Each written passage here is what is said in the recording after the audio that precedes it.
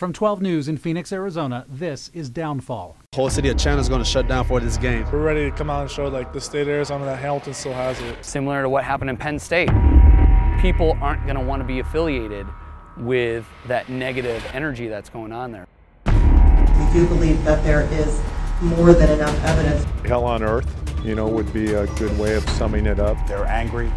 They're upset that no one came forward. I don't know what I would have done different because we didn't know. I just want the Hamilton standard and name to be cleared.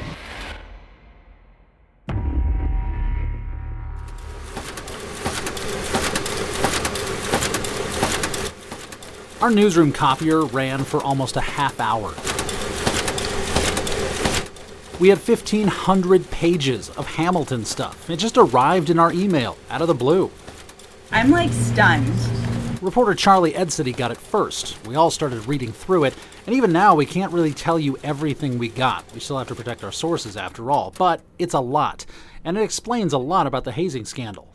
Basically provides all the information we did not know about. So we've got the ones that are around. everything.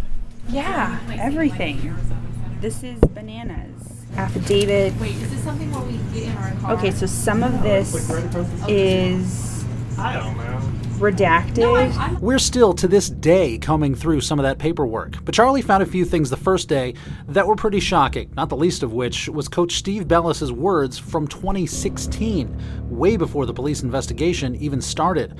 Two parents told police their kids, both players on the Hamilton football team, said Bellis said the players were a bunch of Sandusky's.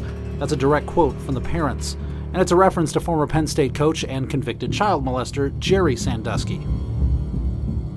Then there was the voicemail that started the investigation. Police still don't know who it is. They're asking for that person to come forward.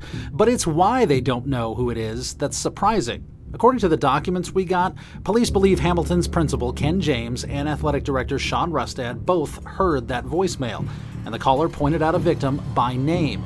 Instead of calling the cops, Chandler police say the voicemail was deleted and ignored. Finally, after Bellis lost his job as Hamilton's coach, the school held a meeting with the players, apparently to do damage control. The documents we got show Hamilton High School officials told the players not to do any interviews, not to talk to the media, and a police report alludes the kids were also told not to talk to the cops. Here's Charlie's story from that night. The documents paint a picture of a football program that both staff members and parents told police they believed to be untouchable. The pages also provide a glimpse into the contradictory stories involving the principal, athletic director, and former head coach during police questioning. Again, some of the details you're about to hear might be disturbing to you.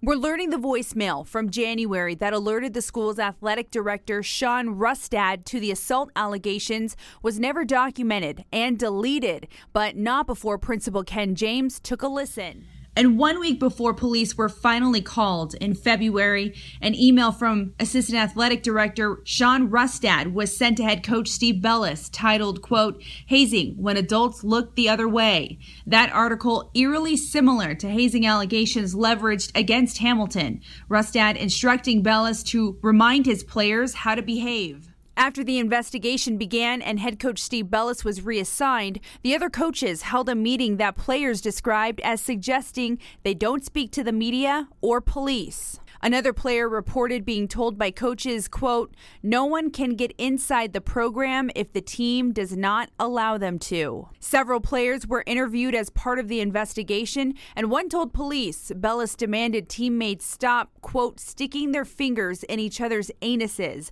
and then called them, quote, "a bunch of Sandusky's," referring to disgraced college football coach Jerry Sandusky, who was convicted of sex crimes against children. Another coach, his name Manny Palomares, is accused of having walked in on one of the assaults and failed to report it. Detectives concluded former head coach Steve Bellis was aware of specific sex acts occurring in the locker room, going back as far as 2015. And there are also suggestions administrators withheld or deleted emails from parents with information that may have aided investigators looking into the case, even though they had urged the staff and parents to come forward to the administration with any information they may have had about the investigation. And here's the most damning part of all of these documents. Investigators concluding, had these offenses been properly reported, it is probable that many of these sexual assaults may have not occurred. Police say 3 staff members came forward claiming they did not trust the administration would hold the football program accountable. Police also say at least 5 players transferred from the team to other schools because of this problem. And that number has only increased since the investigation has evolved. Charlie Etzity, 12 News. We need to have other people come forward. County Attorney Bill Montgomery held a meeting for anyone who had concerns about the hazing scandal. We were allowed in, but only halfway. By that I mean we couldn't plug in our audio cables, so the sound is pretty bad, and we couldn't ask any questions. Normally that would be a problem, but Montgomery was holding a press conference the next day anyway. We'd get a chance to ask him questions then. Part of this evening's request for information. But first, there were actually people in the audience at this meeting. Not a lot, and most of them weren't even parents, but people showed up, asked questions, were concerned for once. I became aware that there's 3 faculty members, I guess, for lack of a better statement, that were aware or whatever over the last couple of years. 2 of them are still at Hamilton High School. Is that correct? Anyway, my point is if you want these kids to get on with getting over this and moving on, it would seem to me that the individuals that are associated with it or were aware of it did not report it. Per the news reports that I've read, they should be removed from Hamilton High School. And I'm not understanding why the school board refuses to do it. And they can be put on administrative leave with pay, but they should be out of the school system. If you couldn't understand some of that, that's Buzz Call. He's not a parent, just a resident of Chandler. He's asking exactly what we've been asking for months now. Why were 3 people suspected of a crime, suspected of not reporting alleged sexual assault, still on school grounds, where they could still see the victims? I'm not aware of what the particular personnel policies are for the Chandler Unified School District. I'm not here to criticize them this evening either. What I would say is this, and one of the reasons why we're asking for more information is to be able to thoroughly address all of those allegations and the submittal for potential charges. Unless and until we actually file those charges and initiate the criminal process, those individuals at this point are merely suspected of having committed crimes. Innocent until proven guilty. And he's right. It's not the county attorney's job to figure out whether someone suspected of a crime should keep their job. That's the district's responsibility. And they won't talk about it, or pretty much anything else. Remember, the superintendent ran from us at the last public meeting. Dr. Castile? It'll just take a second.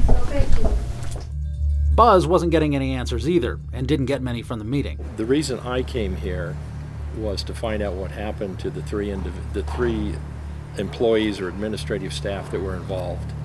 And it was my understanding that they were still at Hamilton High School, and that just floors me as a resident of Chandler that these individuals would still be in the school system. And that's why I came here, was to find out. And of course, one of the other mothers there said that they had just recently been moved. To me, they should be out of the school system. They should be on paid administrative leave. They should be nowhere around the kids at all.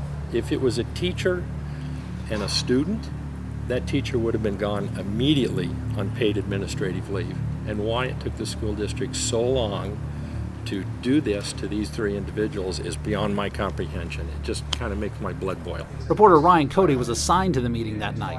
Were you surprised that more parents weren't here tonight? Absolutely. I'm flabbergasted. Good morning. I thank you all for being here to give us an opportunity to address once again the circumstances addressing allegations at Hamilton High School. The next day was the county attorney's formal press conference. He does these once a month to talk about whatever the big cases are that his office is prosecuting. They have their own press conference room set up near the top of the county attorney's building downtown. It's vaguely presidential in a way. Blue curtain background, American flag on one side, Arizona flag on the other, studio lights on the ceiling, and reporters spread out around some tables in the audience. It's pretty dark out there. Hamilton High was the first topic, pretty much the only topic. If we had complete cooperation, we never would have had this conversation. Why are we having all this conversation? Because in reviewing that case, I know there's more. And before I make that decision, I want that more, so I understand the totality of the victims involved. Bill Montgomery didn't come right out and say it, but it was still pretty clear. The parents are standing in the way of the investigation. They are all juveniles. We can't just go out and grab juveniles and take them down to a station and try to interview them. We need their parents to assist. Isn't there a process where if kids, you ask their parents if they want to be interviewed, or has that action already been taken? I mean, if this is that... One of the reasons why I held that meeting last night and we're talking here today is I need parents to assist and to cooperate in the investigation. You're not intentionally not cooperated with detectives or investigators when they ask to interview their kids. Is that the issue here? That's one of the reasons why I'm having to reach out the way we are now. Standing off at the side of the room was Chandler's police chief, Sean Duggan. He wasn't sure if he was going to talk, but he did anyway. Well, our detectives have worked exceptionally hard over the past, 9 months now, at least. And we've interviewed many different people, and we've worked throughout the entire process with our partners here at the county attorney's office.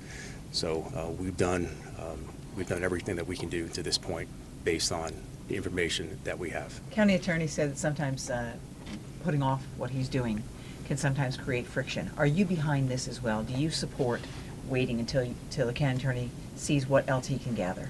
Well, we want to make sure that this case is as solid as it possibly could be. So we take seriously our partnership with the county attorney, and we are ready to, we will do whatever we need to do as a police department. We have been committed from the beginning. Our charge, our mission is protect our children, and that has been the focus from day one. And we certainly, the more people that are willing to come forward, that will certainly strengthen our case and give us information. And we just want to make sure that our victims are taken care of. Not exactly a glowing endorsement. After all, cops don't usually send a case to the county attorney unless they think they have it. Now the county attorney is basically telling the cops they jumped the gun. He needs more. Obviously, there's a lot of variables in life, but our charge is to protect our kids. And anything that we can do towards that is our number one mission. So if people come forward, that's the best possible thing that they can do. If you know something, please come forward and say something. Duggan pretty much gave a variation of the same answer to every question. We'll do what we need to do. Our mission is protecting the victims. He did come kind of close to agreeing with the county attorney that the parents are holding back. We are certain more people know information, and if they come forward, that's going to help our victims. And that's the end. That's the end. That's the bottom line. But are you disappointed that that's not happening? No. All right, let's go ahead. I'll get you out of here. That's a press aide giving the chief an escape route. Months after the hazing scandal broke, where do we stand? In limbo. The case is going forward against Nathaniel Thomas, the only football player charged as an adult. The other juvenile cases are going forward too. Former coach Steve Bellis, Principal Ken James, and Athletic Director Sean Rustad are all still employed by the Chandler School District. They're still potentially facing criminal charges of failing to report sexual assaults happening in their locker room, and police believe it was going on for years. The Chandler School District has repeatedly refused to talk about this case, and the Maricopa County Attorney's Office has yet to file charges, months after the charging recommendation came out.